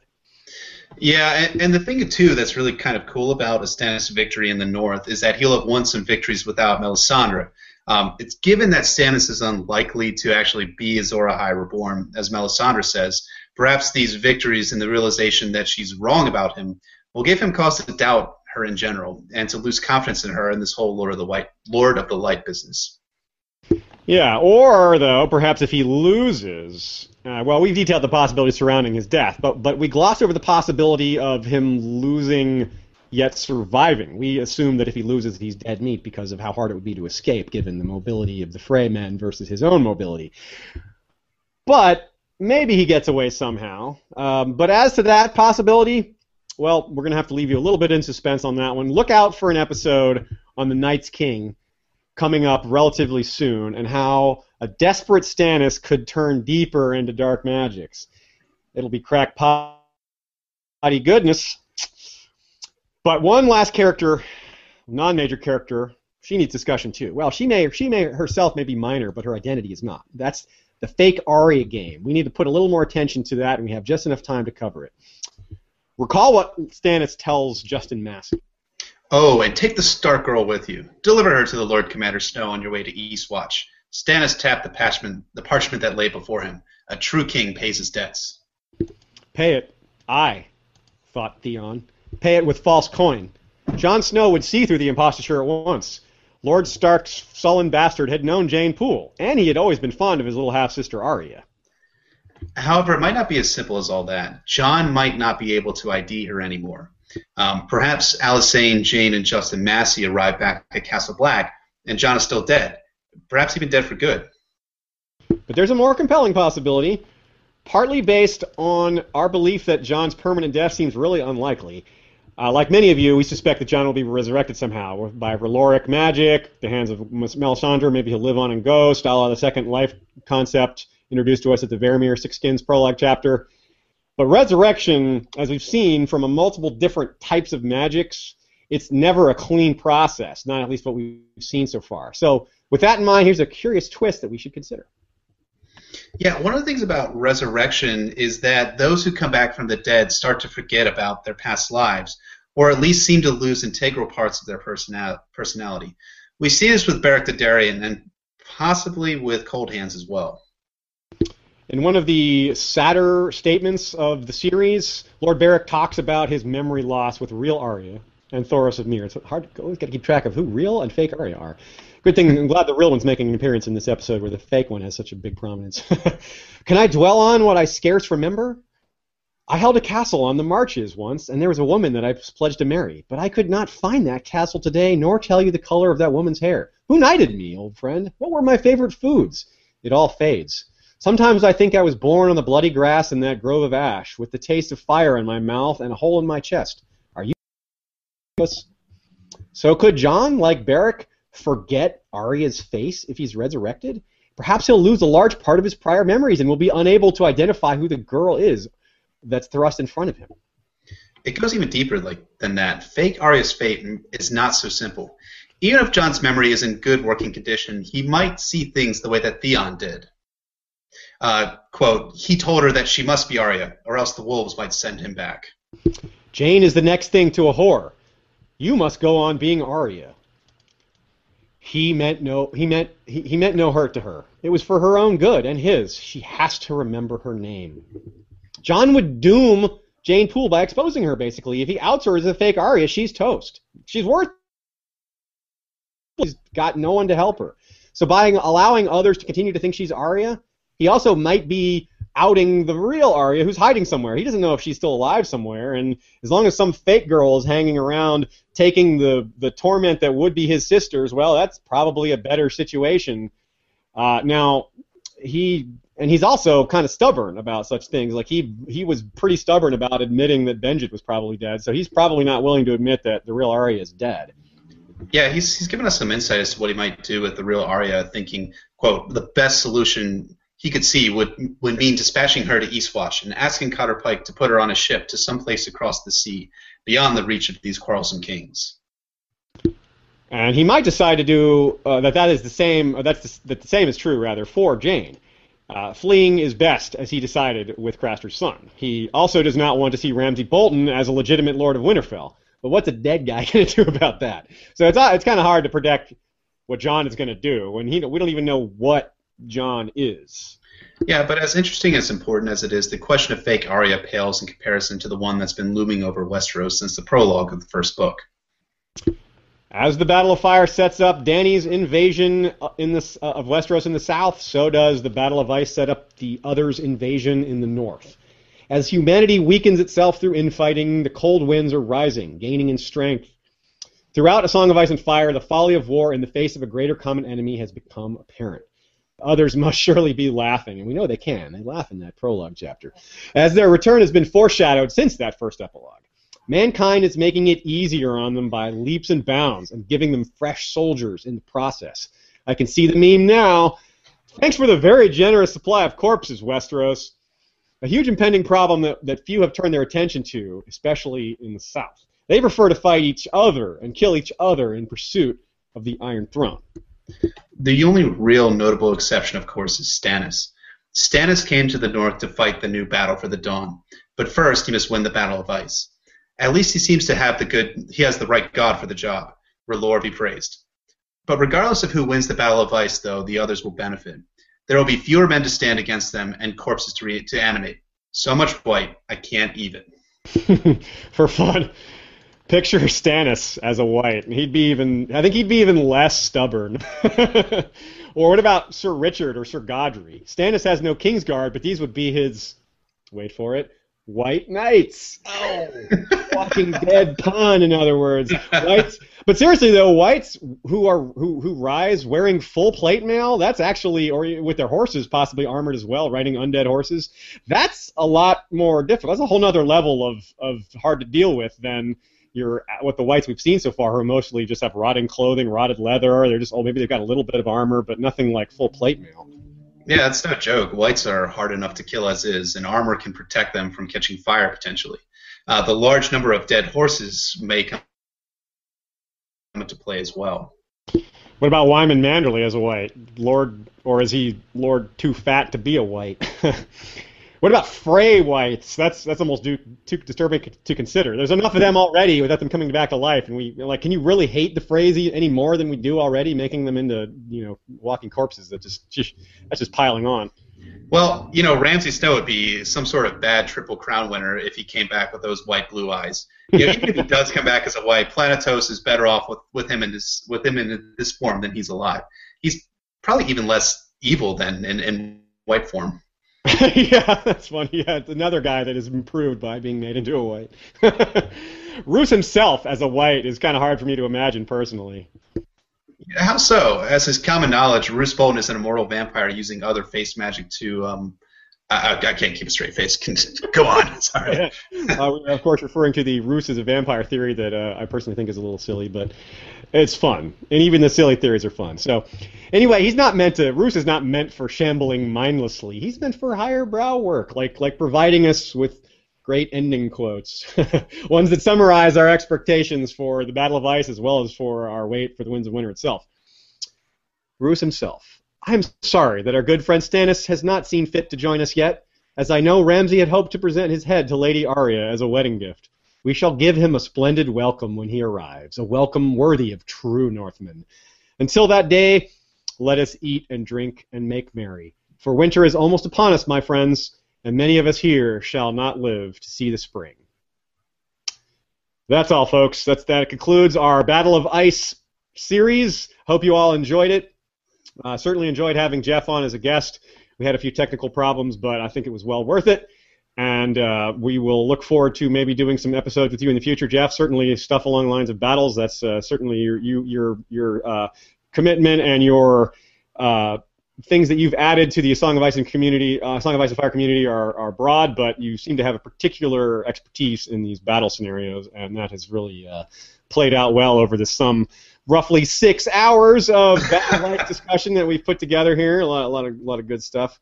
So. Yeah, well, thank you very much for having me, and it was a lot of fun to do this. And like I said at the beginning, for the Q&A, if we do a Q&A session on this episode on this subject, I'd be happy to come back with you guys. And also, any military stuff you guys want to talk about in the future, it's kind of my forte. So yeah, and of course, hang out with you all. Speaking about the Q&A, we might do some variations on that theme. Sometimes we'll maybe just have.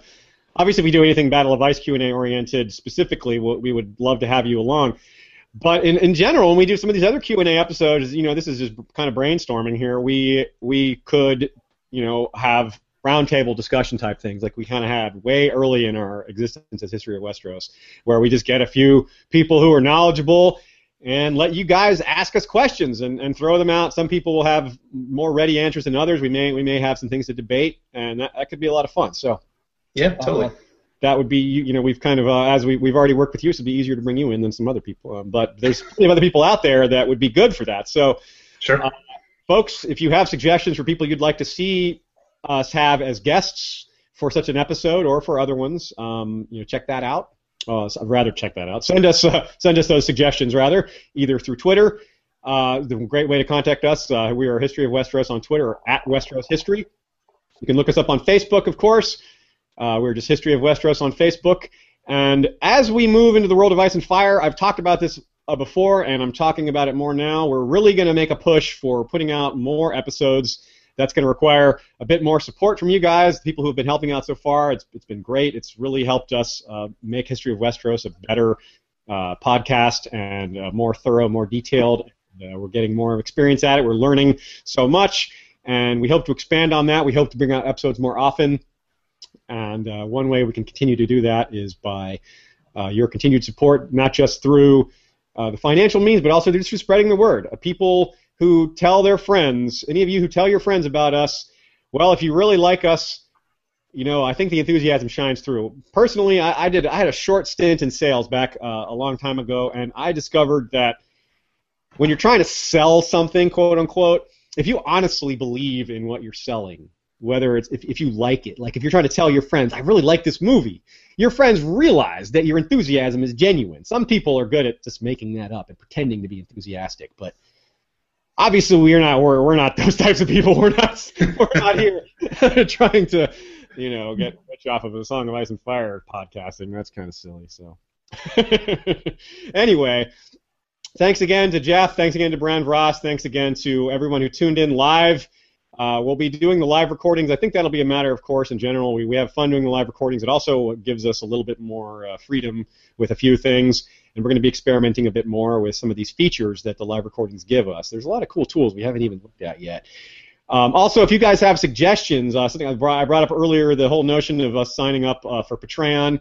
Some of you guys don't even know what I'm talking about when I mention Patreon, but if you do, or if you have other websites that you're aware of that do content hosting that provide abilities for people to, submit their own level of support. Send us ideas. Like I said, Patreon's the one we're looking at the most, but there's other ones out there. We may not have even heard of some of them. So we do rely a lot on your feedback and your criticisms as well, both constructive and not constructive, though we tend to listen to the constructive criticism a lot more than the non. But even the non-constructive criticism occasionally has some value. Like the pink letter, sometimes there's kernels of truth, even amongst what we think is just noise. But, well, people who just say, you suck, there's not much to learn from that, but, not really.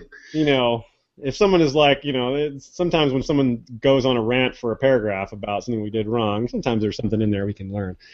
Anyway, thanks again, everybody, for tuning in. Look out for our overview on the World of Ice and Fire episode in just a matter of days. So we'll see you all then. Valar Morghulis and Valar Dohaeris. Take care, all.